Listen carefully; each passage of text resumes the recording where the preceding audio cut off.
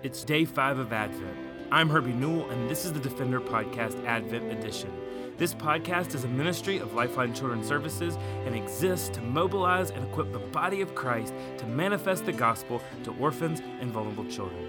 Well, this is day 5 of Advent, the promise.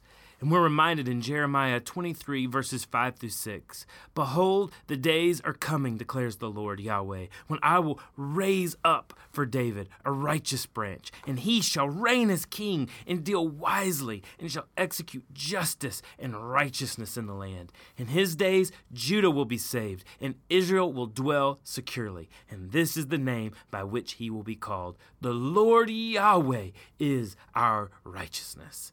And then the prophet Isaiah says in chapter 52, verse 13 through chapter 53, verse 12, "Behold, my servant shall act wisely. He shall be high and lifted up, and shall be exalted. As many were astonished at you, his appearance was so marred beyond human semblance, and his form beyond that of the children of mankind.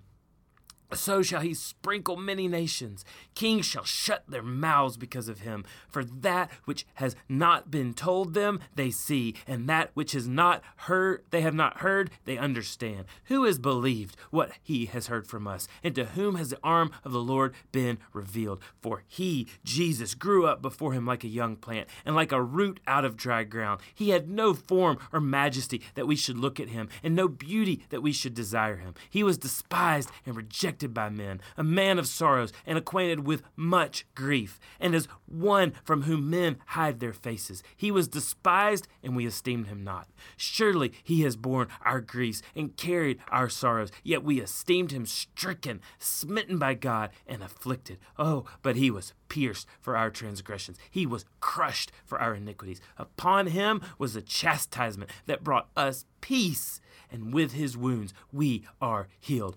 All we, like sheep, have gone astray. We have turned every one to his own ways, and the Lord Yahweh has laid on him the iniquity of us all. He was oppressed, and he was afflicted, yet he opened not his mouth. Like a lamb that is led to slaughter, and like a sheep that before its shears is silent, so he opened not his mouth. By oppression and judgment he was taken away. And for his generation, who considered that he was cut off out of the land of the living, stricken for the transgression of my people?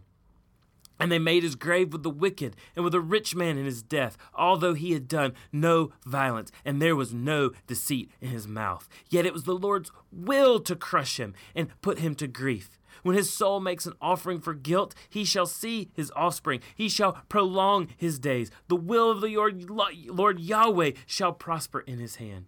Out of the anguish of his soul he shall see and be satisfied. By his knowledge shall the righteous one, my servant, make many to be accounted righteous, and he shall bear their iniquities. Therefore I will divide him a portion with the many, and he shall divide the spoil with the strong, because he poured out his soul to death and was numbered with the transgressors. Yet he bore the sin of many and makes intercession for the transgressors. And then Isaiah says again in verse 59, or chapter 59, verse 20, "And a redeemer will come from Zion to those in Jacob who turn from transgression, declares the Lord Yahweh." God used the specific mode of his prophets to tell of the promise to come. Isaiah was written approximately 700 years before the prophecy would be fulfilled that silent night in Bethlehem. During his call, God tells Isaiah about the deafness and the blindness of the people's hearts. Isaiah 6:10. But this was Isaiah's job. He was to warn the people about the full goodness of God that was to come. Isaiah even shared with the people where to look. Isaiah chapter 9, verses 6 through 7. "For to us a child is born, to us a son is given, and the government shall be on his shoulder, and his name shall be called Wonderful Counselor, Mighty God, Everlasting Father, Prince of Peace. Of the increase of his government and of the peace there will be no end, on the throne of David and over his kingdom, to establish it and to uphold it with justice and with righteousness from this time forth and forevermore. The zeal of the Lord Yahweh of hosts will do this." You see, the people were under captivity and oppression by the Assyrians. They needed what they thought was a governmental regimen change. They thought that if their circumstances could change, that their hearts would also change. Their hearts would be inclined towards God. God wrote such a long story to set the stage of his promise. So much of the backdrop of the story was written in the tune of prolonged, unjust treatment. Israel begged God to change their circumstances, to change their zip codes. They believed this would be the true healing to them, to their families, and to their land. They just needed a regimen change. They needed a change of their circumstances. They needed a change of their leaders. But at each turn, the loving Father was reminding his children what they really needed. They really needed him. Oh, and the cry of the orphan is no different. Children who are languishing in orphanages or without families around our country and our world believe if their circumstances could change, that they would experience true healing. But we know with certainty that the only hope for the child from a hard place is the hope of the gospel. And God is using the entire runway of the Old Testament to point to true redemption, to true hope, and to true healing.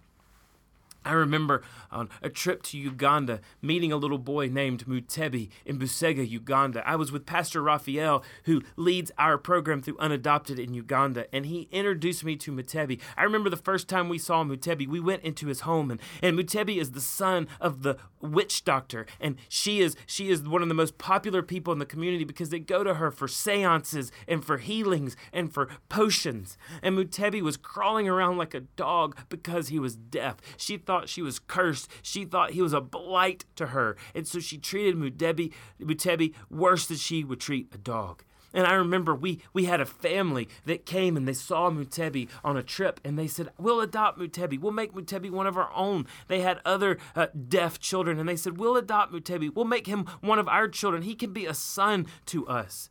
But I remember Pastor Raphael coming back and he says, I believe in my heart that God will use Mutebi in this community to make disciples for his great name. And beloved, do you know what happened? Mutebi started going to the Busega School for the Deaf and the Blind. He started to learn how to speak through sign language. He started to grow in his knowledge as for the first time he was educated. But most importantly, he started to hear through sign language. He started to hear through the Holy Spirit the sweet call of Jesus on his life. And Mutebi surrendered his life to Jesus Christ. And you know what? Mutebi was elected by his peers at the Busega School for the Deaf and the Blind to be the chaplain of their school. And men, women, boys, and girls are coming to faith in Jesus Christ because of the testimony of Mutebi's life. You see, at Lifeline, we aren't looking to change zip codes or to give children a nice, warm home in a cul-de-sac with a picket fence for Christmas. No, we are looking to introduce orphans and vulnerable children to a Savior who will radically change their lives and give them inexpressible joy, even amidst their deep, sorrowful circumstances. Oh, and as we wait for the coming of the King, may we know we don't need a transformation of our physical condition, but we need a transformation of our heart, a transformation of our soul, and a transformation of our mind. Thanks for listening to the Defender Podcast Advent Edition. Please visit lifelinechild.org/Advent to receive a free download of Lifeline's Advent cards and join us as we anticipate the coming of Jesus, our Savior. For more information or to connect with me, please visit herbienewell.com. To partner with Lifeline, visit lifelinechild.org. Follow us on Twitter, Instagram, or Facebook by searching for Lifeline Child. You can email us directly at info@lifelinechild.org. Beloved, will you allow God to use the gospel through you this Christmas to impact the life of a child?